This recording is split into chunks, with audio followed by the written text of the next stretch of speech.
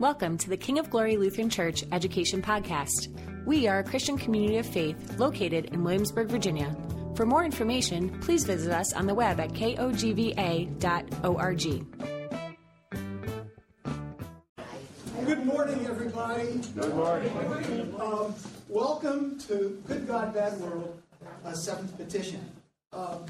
As you've seen the publicity, this is Dr. Philip Swinson, and I'm Reverend Dr. Philip Keener. And the two of us have been in conversation since October. Philip and his wife worship here regularly. They have a 2-year-old boy named Ned, and Marie is expecting. She's the one in the choir that looks like a sail in a full bloom. That's right. And during this class, he will become a father the second time. So wanted to let you know, because there might be he might be gone because he'll be delivering it. So Observing today. Not today. If you can, please join us in this opening prayer. Please read with us. O Lord, my God, who dwellest in pure and blessed serenity beyond the reach of mortal pain, yet lookest down in unspeakable love and tenderness upon the sorrows of earth, give me grace, I beseech thee, to understand the meaning of such afflictions and disappointments as I myself am called upon to endure. Deliver me from all fretfulness. Let me be wise to draw from every dispensation of thy providence the lesson thou art minded to teach me. Give me a stout heart to bear my own burdens. Give me a willing heart to bear the burdens of others. Give me a believing heart to cast all burdens upon thee. Glory be to thee, O Father, and to thee, O Christ, and to thee, O Holy Spirit, forever and ever. Amen. Think about that prayer. So in a class where we're going to be dealing with evil and the changes and chances of life, this prayer directs us in a very interesting direction. Did you notice? Yeah.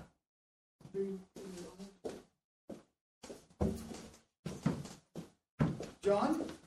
Yeah, it seems to me it emphasized reliance on God and trying to learn a lesson from whatever the situation is. Precisely, and that's one of the ways that those who would dare to defend God in terms of the tough things that we go through, there's a lesson to be learned. The only thing that we ask for God in this is deliver us from fretfulness, which might be that obsession about, why would this happen to me, or why do bad things happen. If you can turn to your handout, we promised that we would be launching from the seventh petition. And behold, one of our purposes, and you'll see the specific objectives in there, one of the purposes is for us to think in a very intentional way when we pray that seventh petition. Deliver us from evil. And I'd like to throw it out for a couple of you to respond. When you pray, deliver us from evil, what are you thinking about? Yes, Carol.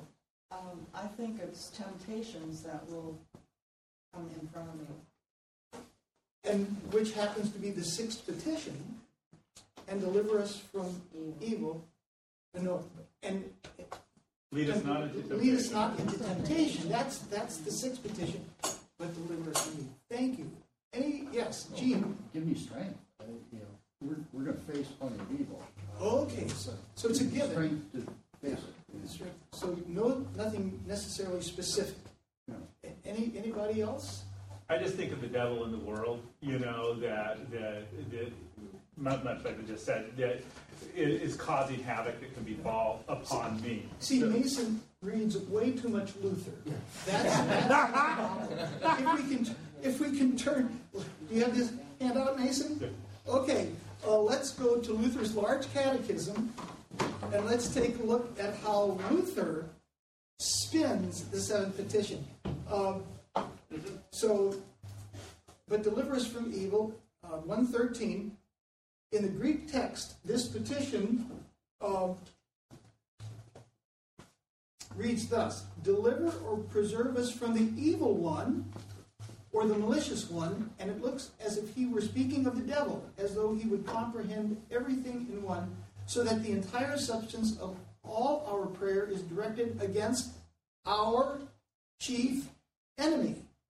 For it is he who hinders among us everything that we pray for. First petition, the name or honor of God. Second petition, God's kingdom. Third petition, thy will be done. Fourth petition, our daily bread. Fifth petition, forgiveness of sins, a good conscience, etc. Therefore, we finally sum it all up and say, Dear Father, pray, help that we be rid of all these calamities, but there is nevertheless also included whatever evil may happen to us under the devil's kingdom, poverty, shame, death, and in short, all the agonizing misery and heartache of which there is such an unnumbered multitude on earth. Can I have an amen? Amen. Yeah. So, from that, we want to talk about the objectives of the class. So, we have, of course, we've been in conversation since October. We've been working on this, and so we have put together these objectives, and it's our hope that by the end of the sixth class, those of you who stick with us will do this. First of all, we'll have been introduced to the challenges that the problem of evil presents to society and government. Why do we have a Department of Public Safety? Protect us. Yeah, safe from all the first responders, 911. We expect those things to actually work. Government, how much of our national budget is spent on national defense? Because absolutely. The philosopher, Philip, what challenges does evil present the philosopher? So mostly the challenge it presents the philosopher is, at least the Christian philosopher, is this problem of is evil evidence against the existence of God or the goodness of God? So we'll say a bit more about that later today, but that's the main challenge it poses to the philosopher. And for the theologian, for the pastor, for the pastoral counselor, the challenge is, if I have faith and trust in God, all things work together for good for those. How do we navigate that when pain becomes intractable, when our lives are broken by the death of someone that had been with us for most of our lives, or tragically, when a young man is taken in an accident? And then finally, for the Christian, this is a quote from Jürgen Moltmann, who wrote a classic, The Crucified God, back in the 70s. All Christian theology and all Christian life is basically an answer to the question which Jesus asked when he died. And what was that question? Why has God forsaken you? Yes, Linda. Why have you that sense of abandonment? To be able to articulate the mainstreams of Old Testament and New Testament theology as an explanation of and response to evil. So 2 classes, the third class and the fifth class. The third class is going to be the Old Testament. We're going to take a look at the Old Testament. Evil and the justice of God, and how evil is a thread that prompts God to act in very distinctive ways, and his response to that. The fifth class will be on the New Testament, and we'll take a look specifically at those key passages, primarily John chapter 9. Why was this man born blind? Was it his sin or his parents' sin? And then we'll have been introduced to the primary philosophical arguments about a good God and a bad world, and that's where Philip Swenson is going to be talking about specifically in the second class and the fourth class. Did you notice how he identified himself as a philosopher? Did anybody notice the adjective? Christian. So we need to understand that basic orientation. So, okay. Yeah. So the two particular arguments we'll talk about are one, what's called the argument from evil, which is just, how can, this argument says, look, given the amount of evil you see in the world, there couldn't be an all-good, all-powerful God. And then the other argument that we'll talk about is what's called the problem of divine hiddenness, which says, look, given how hard it is to tell that God exists, given how hard it is to find a relationship with God, there couldn't be an all-good or all-loving God. So we'll discuss both of those arguments and look at responses to both of those arguments. So how many of you may have children or grandchildren who might be where Philip described people to be? Children and grandchildren who struggle with the Christian faith. Okay, did you see the names? I mean, and that's why I thought having him being here might help enrich our conversation with our children in terms of when they come and throw those arguments at us. Then, to understand the importance of theodicy for the Christian. Theodicy is an attempt to justify the ways of God. If we say that God is all-powerful and all-good, theodicy is where we come and say, God has a reason, or it's defending God. And personally, for myself, when I did my doctoral dissertation, it was titled Theodicy in Pastoral Counseling in Defense of the Indefensible. In defense of the indefensible, theodicy in pastoral counseling, with the idea that when people came to a pastor or to a pastoral counselor, which I was identified as, that people at one level wanted to wrestle with God. They wanted to, where is God in my anxiety? Where is God in the struggles that I'm going to? And then finally, the one, and barely, it's to celebrate life with a well-seasoned skepticism and an intrepid hope. Anybody here under 30? Yay! There is one. But my contention is that anybody who's 30, and I think you will also, has been around the bush once or twice. And by that I mean you've lost your naivete. That you know that there are scams out there. You know that life is not fair.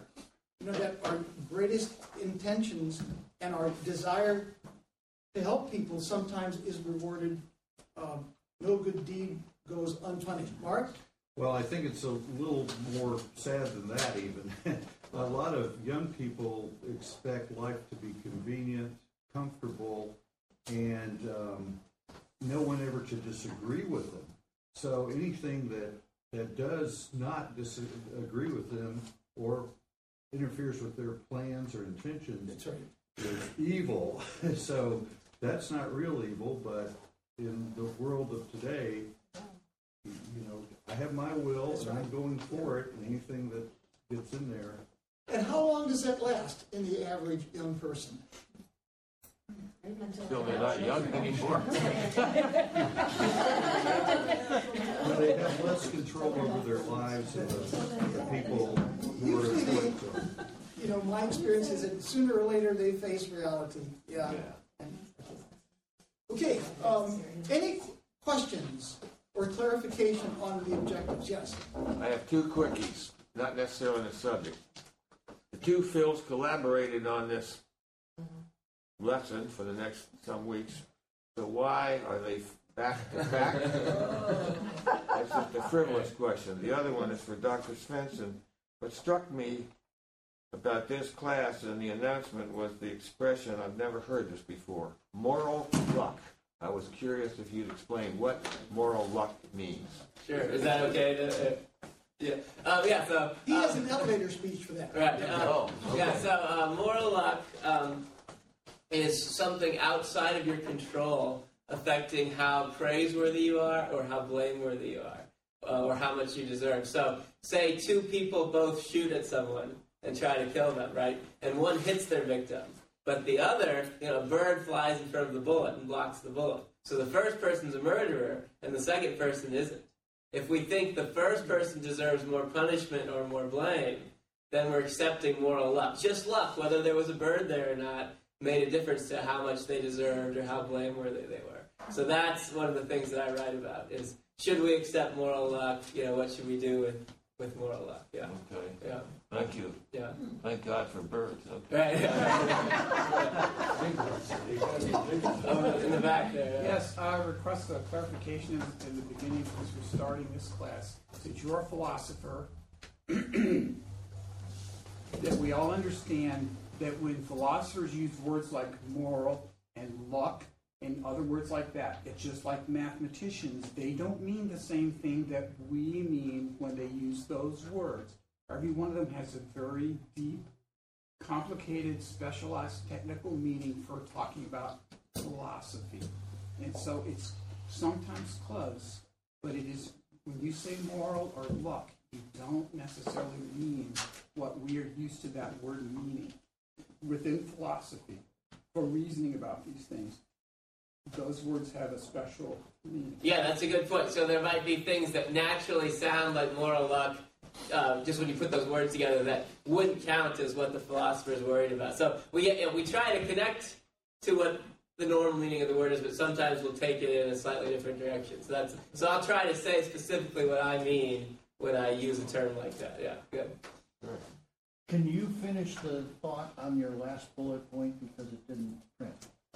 It is celebrate life with a well-seasoned skepticism and an intrepid hope.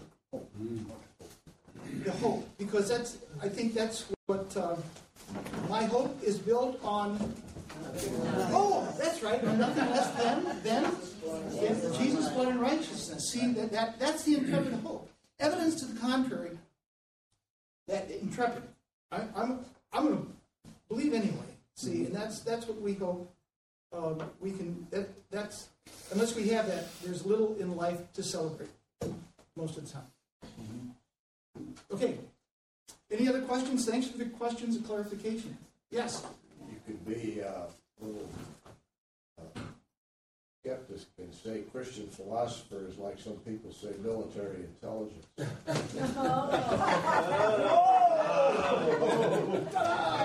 Well, so one thing that I was really happy to find when I got into philosophy was that, in the 60s and 70s, there was a big resurgence in Christian philosophy. And so now, if you were starting philosophy, in like 1955, starting grad school, you might have been pretty isolated. But now there's a big community of Christian philosophy. There's a group called the Society of Christian Philosophers that I attend their meetings pretty often. And there's just all this great work that, somebody like me can draw from in doing my own work.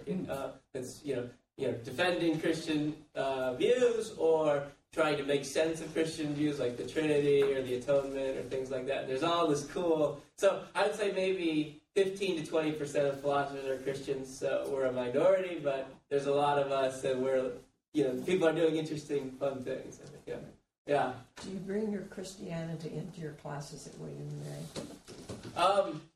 I suspect it affects what I pick to focus on, but I try to be very neutral. So, like, at the end of my class last semester, I took a survey and asked who thought I was a theist and who thought I was an atheist or agnostic, and it was about 50-50. So they really couldn't tell. So I think I did a pretty good job of being neutral. But it probably does affect, like,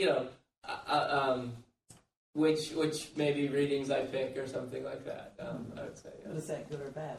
Yeah. I guess I think it's unavoidable. You'll only pick things you find reasonable. Like, you're not going to assign something that you think this person has nothing interesting to offer, right? So, maybe the fact that I'm a Christian affects which readings I find interesting or worth talking. I certainly assign readings by atheists and stuff too. But yeah. Okay. What about this class is unique? This is, as we've said, it's an intentional collaboration between a philosopher and a theologian, and that's what our conversations have kind of focused on. What might be the creative interaction between this Philip and this Philip in terms of getting our background?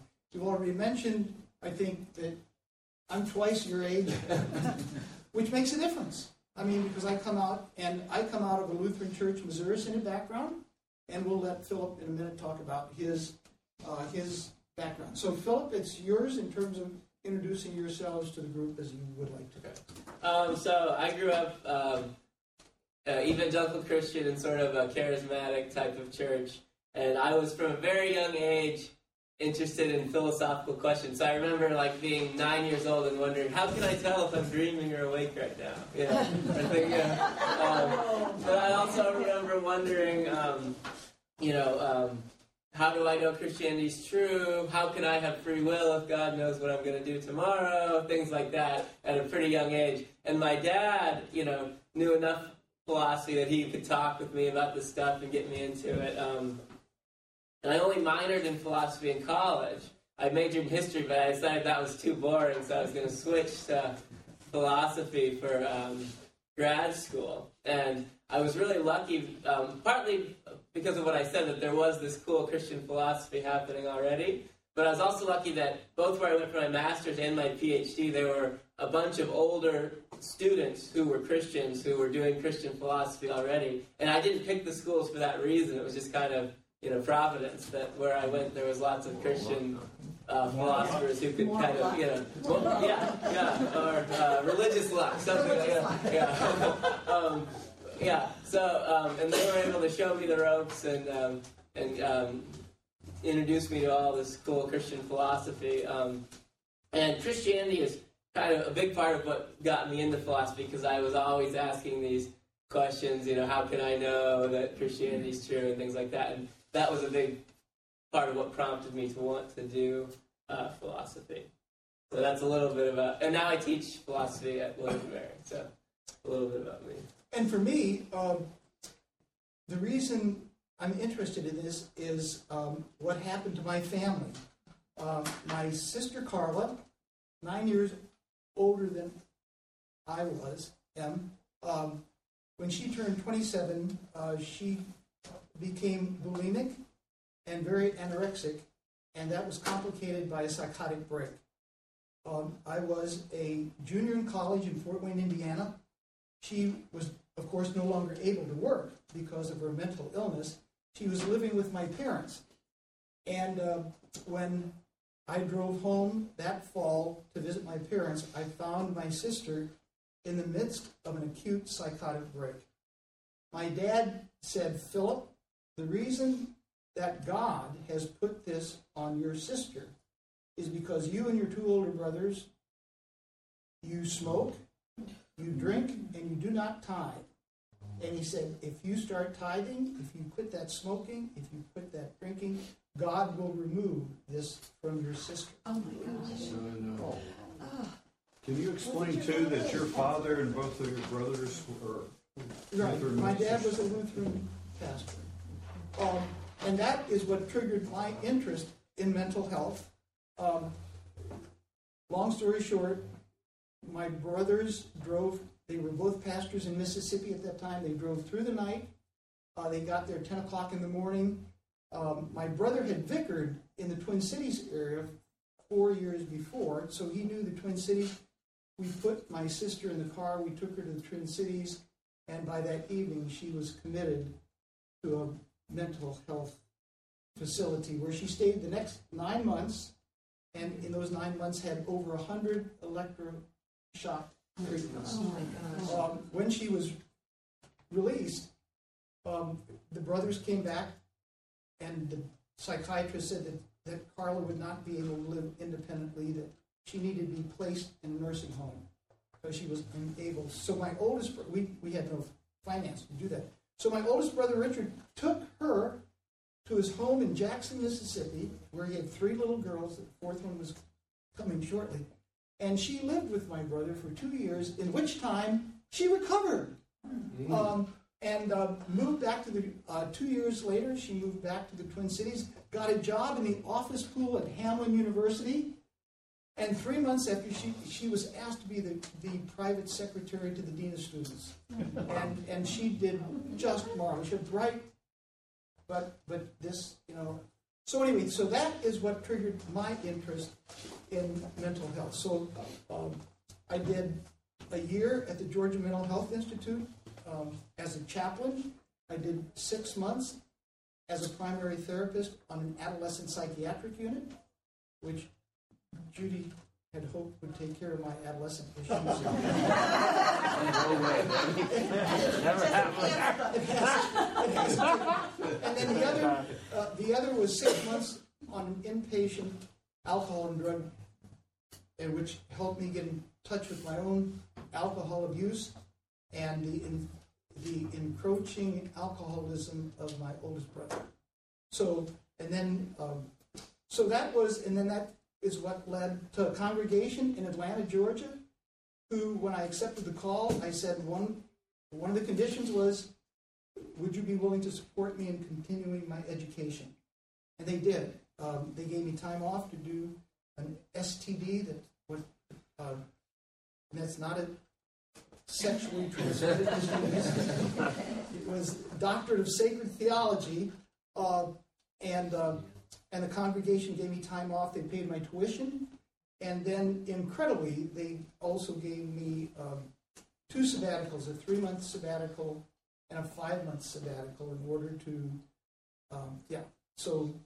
and then for 25 years, I worked clinically, in addition to being a pastor, as a pastoral psychotherapist, licensed professional counselor at the Georgia Association of Pastoral Care in Atlanta. So that's a little bit about me and why. And then, of course, my dissertation was specifically on this issue. How do we help people in the midst of crisis, anxiety, broken lives?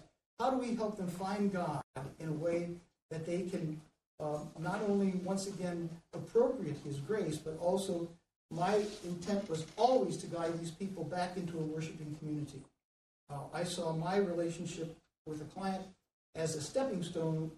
My destination would be that they would reattach to a worshiping community where the conversation that we had could be reinforced on a weekly basis in terms of the words from Scripture, the sacrament, and all that. So that's me. Acting out a true. Any questions for Philip or for myself? In terms, does that give you enough? Yes. Phil Swinson. Yes. When you teach your class at William and Mary, what Christian philosophers do you refer to? Yeah, good. So we'll talk about some of them next week, but some of the people who are part of this Christian philosophy renaissance, maybe in the last 50 years or so. One is Alvin Plantinga, and another is Peter Van Inwagen. Another guy's named Richard Swinburne. Okay. Eleanor Stump. That's it. There's a lot of people involved, and yeah. I took philosophy courses too at the New School of in New York City, and they would skip from the ancient philosophers to Feuerbach, who of course was a Christian. But the professor would say, there's a lot of Bach in that, but not much fire. That's good.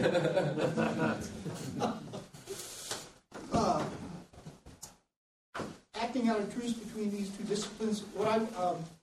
You may have heard Luther's famous quote about philosophy, where he said that reason is the devil's whore. Given Luther's critique of philosophy and his famous phrase that philosophy is the devil's whore, it would be easy to assume that Luther had only contempt for philosophy and reason. Nothing could be further from the truth. Luther believed, rather, that philosophy and reason had important roles to play in our lives and in the life of the community. The 95 Theses, what were they intended to do? They were theses for debate in an academic, were given that. And then his famous, at the Diet of Worms, unless I am convinced by Scripture and plain reason, my conscience is captive to the Word of God. I cannot and will not recant anything, for to go against conscience is neither right nor safe.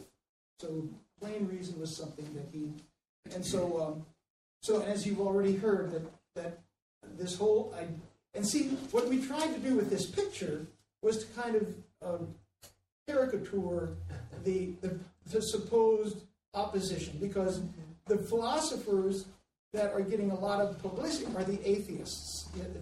They get, and that's, as you hear, they don't rule the roost. There's in the house there's other philosophers, but this was to tweak people's curiosity. And then finally, an intentional confrontation with the most difficult questions of living on this planet at this time. So, I have that. This, the college. How many of you were at the early service today? Okay, so these are early church folk. Okay. Yeah, that's why you know them. That's why they have them. Okay, the collect talked about the children of Israel 40 years, and then it says that we who walk through the wilderness of this world. So what does that refer to? The wilderness. We're walking through the wilderness of this world. I mean, that describes the world that needs departments of public safety. That's why we need a national defense budget that can protect us and our freedoms. So, and then Isaiah. This was the first lesson today. For my thoughts are not your thoughts, nor are your ways my ways, says the Lord. See, that's the whole issue of theodicy. It's God has chosen this for me, and I have to say, God, as Pastor Harmon had 3 short phrases. God is smarter than you. Didn't he say that? God's will may not be your will. And there was one other thing. He knows better than you. That's right. Thank you. So it's amazing that, like praying the 7th petition, deliver us from evil. By the time we get to that part of the Lord's Prayer, we're already on automatic pilot. We're not thinking about it. But once you start listening to scriptures and our liturgy, it's amazing of how much our liturgy and our scriptures, and especially this time of the liturgical year, Lent, is directed at encouraging us, first of all, to encourage the evil in our own heart, our own sin.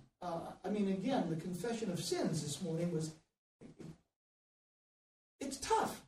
If we really listen to what we're saying about ourselves, and then also to be willing to confront with an intrepid hope the evil that lies in our world.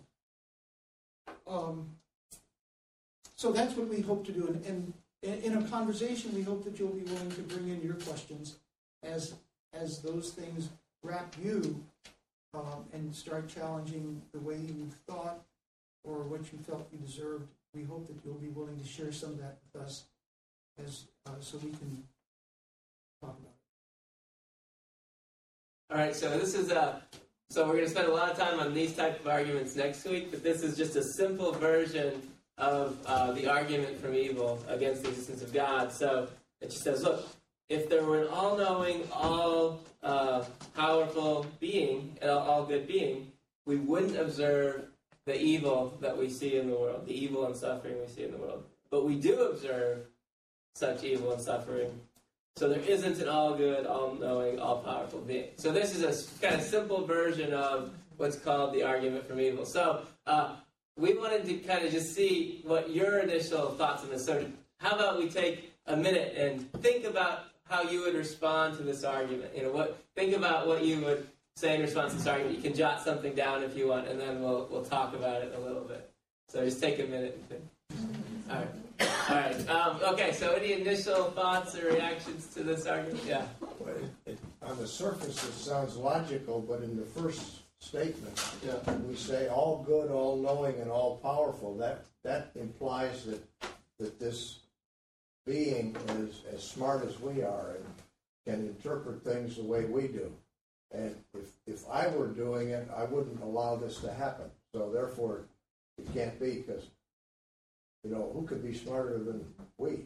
Good. Okay, so you're thinking, look, the reason you don't think you'd see this kind of evil is because you think if I could prevent the evil, I would, right? But I think your thought is, but maybe God knows more than we do and would have a reason that we aren't aware of. Maybe, I know right. he does. Okay, yeah, good, yeah. So that's one of the types of response. So that's what's called the skeptical theist response, and it says God has reasons we're not aware of for allowing this evil, right? So that's one of the responses. That we're going to talk about. Yeah.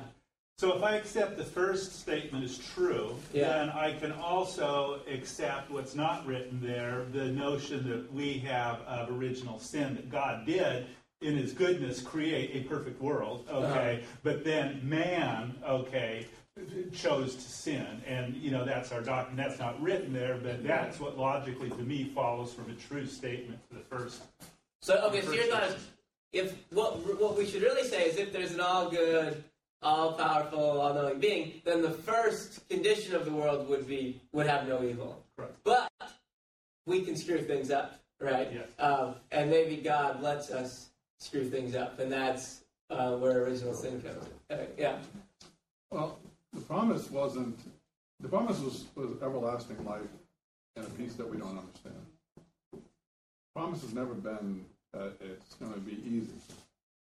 So God, thinking at a level that we don't quite understand, is trying to pull us up, and we screwed up by trying to pull him down. Good. So why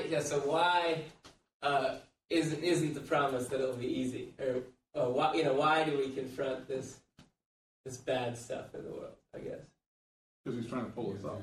Okay, so there's some kind of end goal that he couldn't get without. There's a bigger picture that we fail to, in our being, fail to fully understand. Okay, good. So kind of going back to this answer of maybe there's something we don't quite see here. Yeah, over there. Yeah. Well, I just have to believe that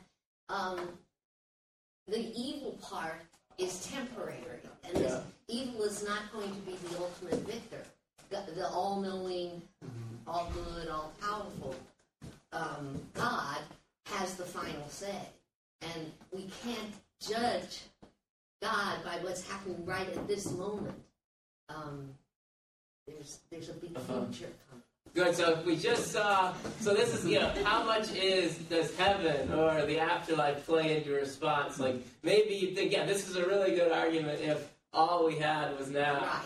But when you put, maybe this won't look so grim in the light of eternity or something. Yeah. Good. Yeah. Well, I'm going to take this in a totally different. Sure. And I'm going to ask a question as well. So all of these responses are coming because we have knowledge of a Bible, which is what tells us about the God we believe in. But if we're talking to people who have heard of this God and don't really believe it, and thus the Bible means nothing to them because really it was just written by man and they're saying it was from God. What is our response? Yeah. Because we can't use original sin because they don't believe in that. We can't use that there's everlasting life because they don't believe in that. We can't use that there's, a better thing for us or that all things are going to work for good because really that's just man's laws. And you're kind of foolish. Really, you believe that? So what is our response? Yeah. Good. So I think the responses we've heard might rely less on already believing the Bible than you're thinking. So think about the response of God might know things that we don't, right? Forget the Bible, but just think about an all-knowing being think about how much you don't know, right? You might just think it's just independently reasonable that an all-knowing being who knows everything about what's good and everything about how the laws of nature work, about how physics works, would have different reasons than we do, right? You might think that's just reasonable. It's reasonable to think, I wouldn't know what that being would do, even if you aren't relying on the Bible. Or on responses that appeal to the afterlife, right?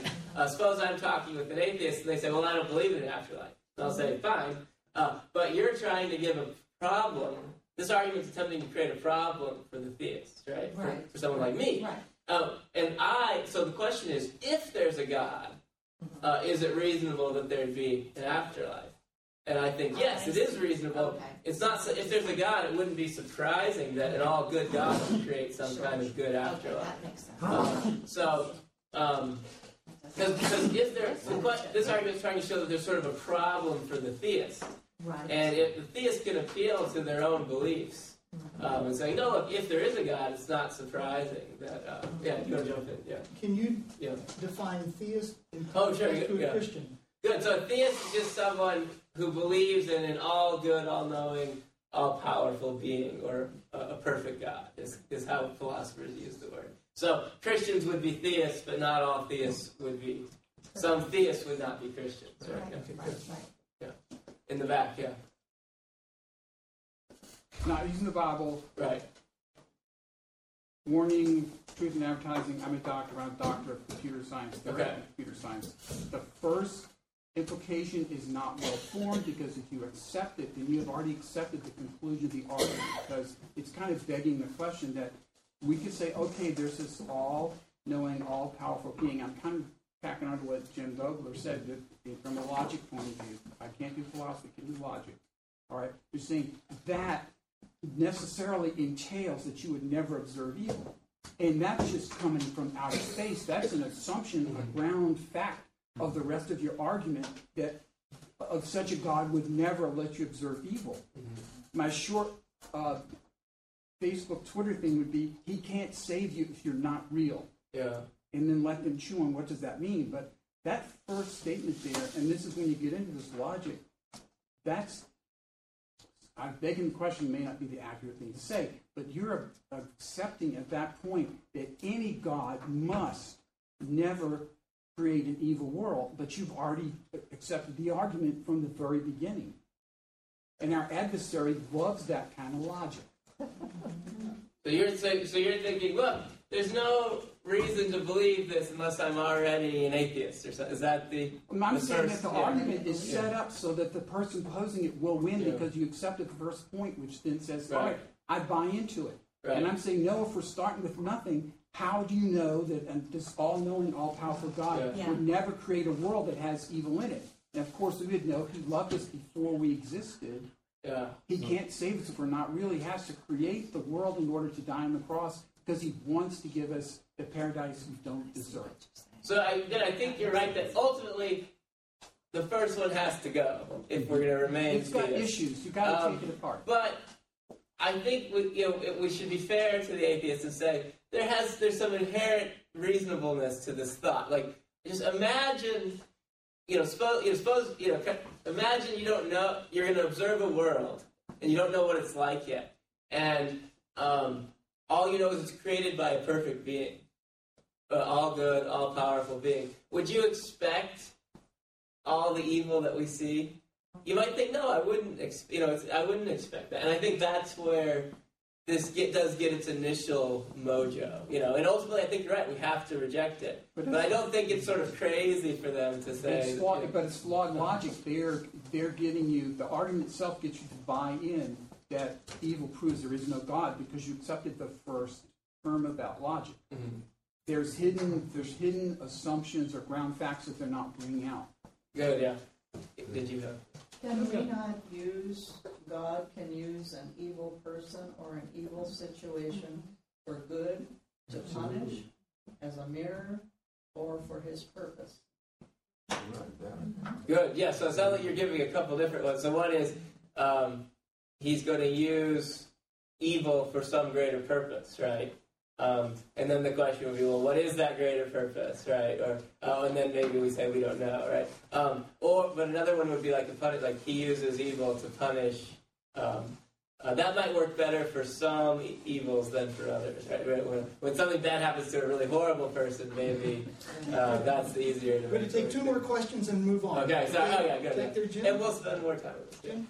Well, my perception is, our feeling is, why is there evil? There's evil because God gave us free will, and He would desire for us to use that free will to worship Him and obey all His commands. But it goes all the way back to the Garden of Eden. And I've always wondered this. God says, I've made this, you can have everything in it except one thing. Now, why did He put that provision of you can have anything in the garden except from this one tree? And Satan took upon that and said, okay, you don't need to listen to that. And I think that's what started it. But I've always wondered, was it a test that God, I'm going to give you free will. Right. You're not a robot. Where you program, you follow all the commands, and it's like a robot. He wants us to have free will and would desire us to follow Him. And to that point, I think any parent knows you've got to give freedom of choice to your children for them to grow, even if it means they're going to make a mistake. If we're just playing out a script here, there is no growth of that. We're just playing our part, reading the script, and there is nothing. Good. So that's another one of the big ones. So skeptical theism that you brought up, God knows things we don't. That's a big one. Another one is called the free will defense, right? The reason for much of the evil we see is going to be God allowing free will. So we're going to spend a lot of time on both of those. And in the third session, the Old Testament, we're going to be, one of the themes that runs through the Old Testament is the whole thing of God testing His people and the people testing God back and forth. We need to move on. Good. Okay, so I wanted to say now a little bit about why bring philosophy into Christian thought. What roles could philosophy possibly play in Christian thought? So one is that philosophy can help make sense of Christian doctrines and respond to arguments against central claims of Christianity, right? So we just did a little bit of that, right? We said, what's the response? How can we respond to this argument from evil? And we just did a little bit of philosophy trying to respond to that, right? Right, so that's an example. Second thing, philosophy can provide evidence for at least some central Christian claims. So there's this argument for the existence of God that a lot of philosophers are excited about now, which is called the fine-tuning argument, right? So there's this really interesting scientific phenomenon where if things had been very slightly different, so suppose the strength of gravity had just been very slightly different, well, then we couldn't have gotten planets. And if we couldn't have gotten planets, we couldn't have gotten anything like biological life, anything like the life that we know about, right? And that's just one fact, but there are very many of these facts. So if this, the strong nuclear force had been a little bit different, we couldn't have gotten life, right? So it looks like the universe was fine-tuned almost for life. Like we're just balanced very, this very special way that we could have life, right? So Christian philosophers are working on this as an argument for the existence of God, right? So philosophy, I don't think philosophy can by itself prove that Jesus rose from the dead or anything like that, but it can provide evidence for at least some central Christian claims. Yeah. So are Christian apologetics and intelligent design theories, are those in the philosophical camp or the theology camp? Or how do you know those? I guess I see a lot of, I think some apologetics at least is philosophy. Some might be more historical, what happened on the, did the resurrection really happen sort of things. But some of it at least I think is philosophy, yeah. Good. Third, can we go to the next? Yeah. A third thing I think philosophy can do is, and this maybe is more controversial, but help us interpret Scripture. So in general, I think outside evidence can help us interpret Scripture. So Luther and Calvin both appeared to interpret Scripture as teaching that the sun goes around the earth. All right? And we know they were wrong about that, right? Well, how do we know? Because we got really good outside evidence that couldn't be what it meant, right? And so I think that's a case where outside evidence can help us say, okay, that's not the right interpretation of Scripture. But that's a non-philosophy example. That's the case where science helps us interpret Scripture. So more controversially, right, you might think, look, we shouldn't interpret Scripture as saying that God predetermines everything, because we have philosophical arguments showing us that would undermine free will, right? So if you think, look, Scripture teaches responsibility and free will, then we can't interpret, given what we learn in philosophy, we can't interpret Scripture as teaching that God predetermines everything that happened, right? So that might be a case where you try to use philosophy to interpret Scripture. So, and a kind of related example, so John Wesley, when he talked about Romans 9, and he considered this sort of Calvinist interpretation where you say, look, God predestined some people to hell. He just said, I don't know what it means, but it can't mean that. It can't mean what the Calvinists think it means. Why? Because that would make God evil, and God isn't evil, right? So philosophy might lead you in some cases to say, I don't know what it means, but it can't mean that. And this might come up a bit during the Old Testament discussion, So you might think, look, I've got this great argument, I've learned that it would be evil to predestine people to hell. Well, then Romans 9 can't mean that God is predestining people to hell, right? So that would be another case where you might use something you concluded in philosophy to help you interpret Scripture. But I think it also could go the other way, too. Scripture definitely informs what I'm willing to say as a philosopher. So it could be a two-way street. Like, philosophy could help us interpret the Bible could help us figure out which philosophical claims we should just say, no way, I can't go there because Scripture teaches that that's no good. Okay, and the last one is philosophy can help us think about what it takes for belief in Christianity to be reasonable. So a lot of intellectual Christians have this problem where they think, look, I don't have a really great argument that Jesus rose from the dead, or I don't have a really great argument for some Christian claim, and that could cause a crisis of faith. But a lot of Christian philosophers have said, let's think a bit more about what it takes to be reasonable. Maybe you don't need an argument. You don't always need an argument in order to be reasonable in believing something, right? So why do I believe that there's a Bible on the table?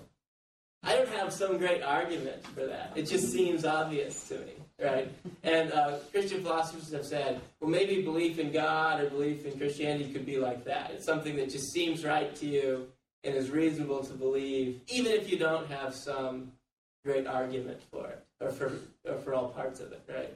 So that's the fourth way. Do we have time to take questions on that? Or? No, okay. Sorry. So, just accept that. Why philosophy? Why theology? Yeah. I'll cover this very quickly.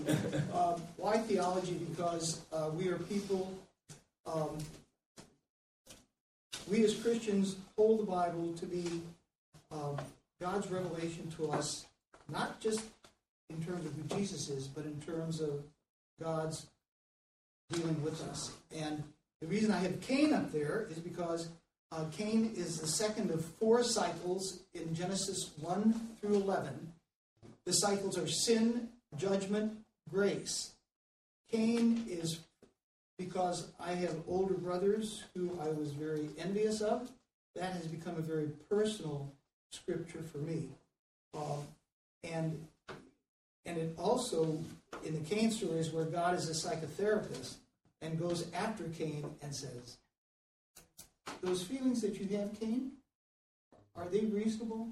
Should you really be feeling that way? Or tell me about how you're feeling. So that's, and then we go to John chapter 9, which is the man born blind.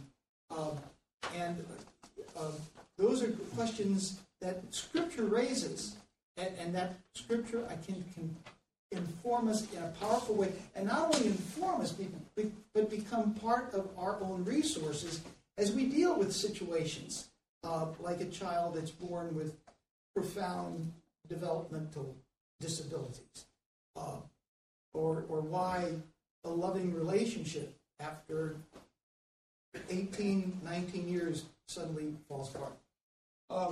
In our relationship with our Heavenly Father, we have the right to question and complain. The Psalms are a powerful affirmation to any of us who've gotten frustrated and start climbing into our pity pot and saying, oh, wow, why is this happening to me? The Psalms are a wonderful place for us to identify, and we'll be taking a look at the Psalms. And then finally, the conversation in the context of the cross and resurrection gives meaning, if not understanding. And that is, especially when we get into the New Testament and focusing on not just the teachings of Jesus, but primarily St. Paul in terms of 1 Corinthians chapter 1, powerful resources for us to understand what the theology of the cross is all about, which is a Lutheran signature doctrine, which I hope that one of the things is that hopefully that you'll at least have that you'd be able to talk in the elevator someday. What is the theology of the cross? That you'd be able to, this is what the theology of the cross is. Okay, and then and then at this point we want to hand out, if we can hand these out, this is something that we will have available every week for when they come in. So if you come in at the end of the second week, or if you want to invite people, that people can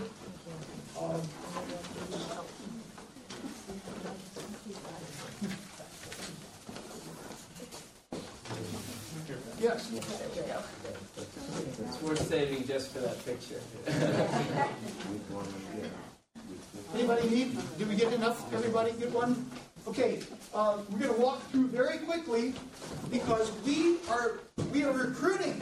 We are recruiting right now. So if you have an amenable spirit and have a cooperative, we hope that you might join us, and that'll become apparent. Okay, March 17th. That's next week. That's Swenson, the philosophical approach to the problem of evil. We will discuss whether evil provides strong evidence against the existence of God, and we will explore several responses to the problem of evil developed by Christian philosophers. So my hope is that what we started here in terms of the conversation, which was really exciting for me, that you guys got into it. And then the next week is the Old Testament, evil and the justice of God. And Linda, the reason I almost came out of my skin when you said what you said, N.T. Wright, W-R-I-N.T. Wright, his book, Evil and the Justice of God. That whole book is written specifically to reflect what you said.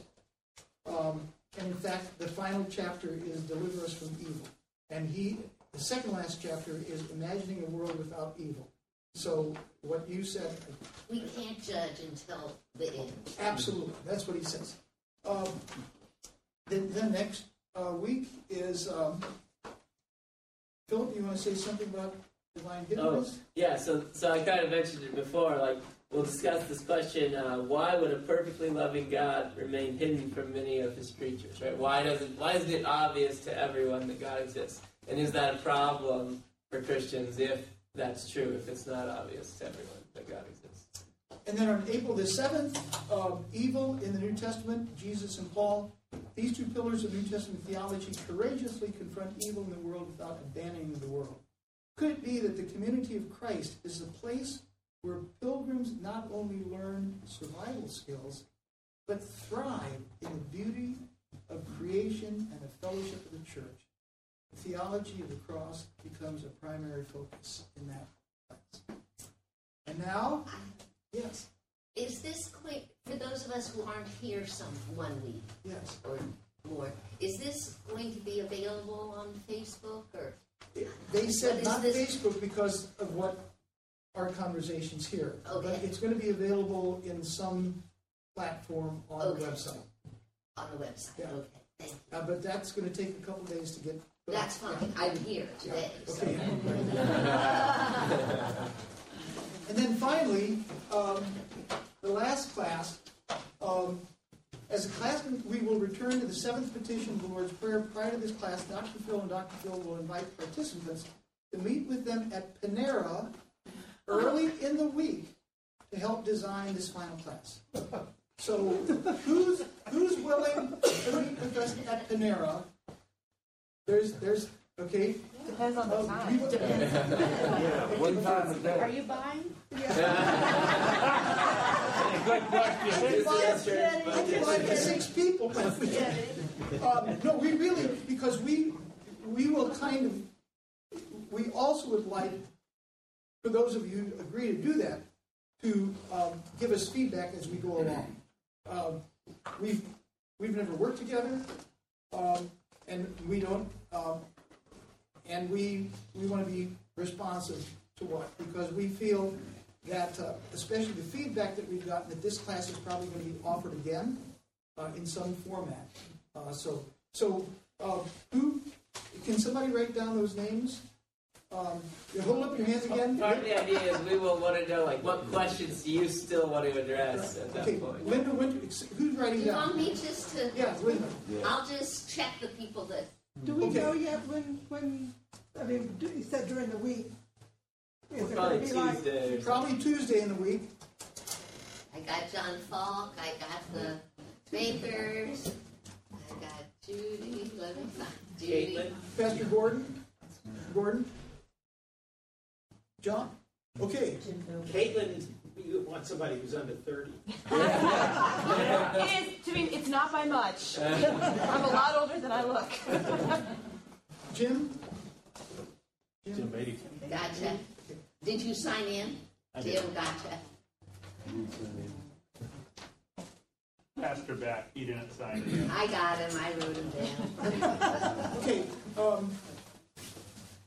Finally, a word about this class in Lent.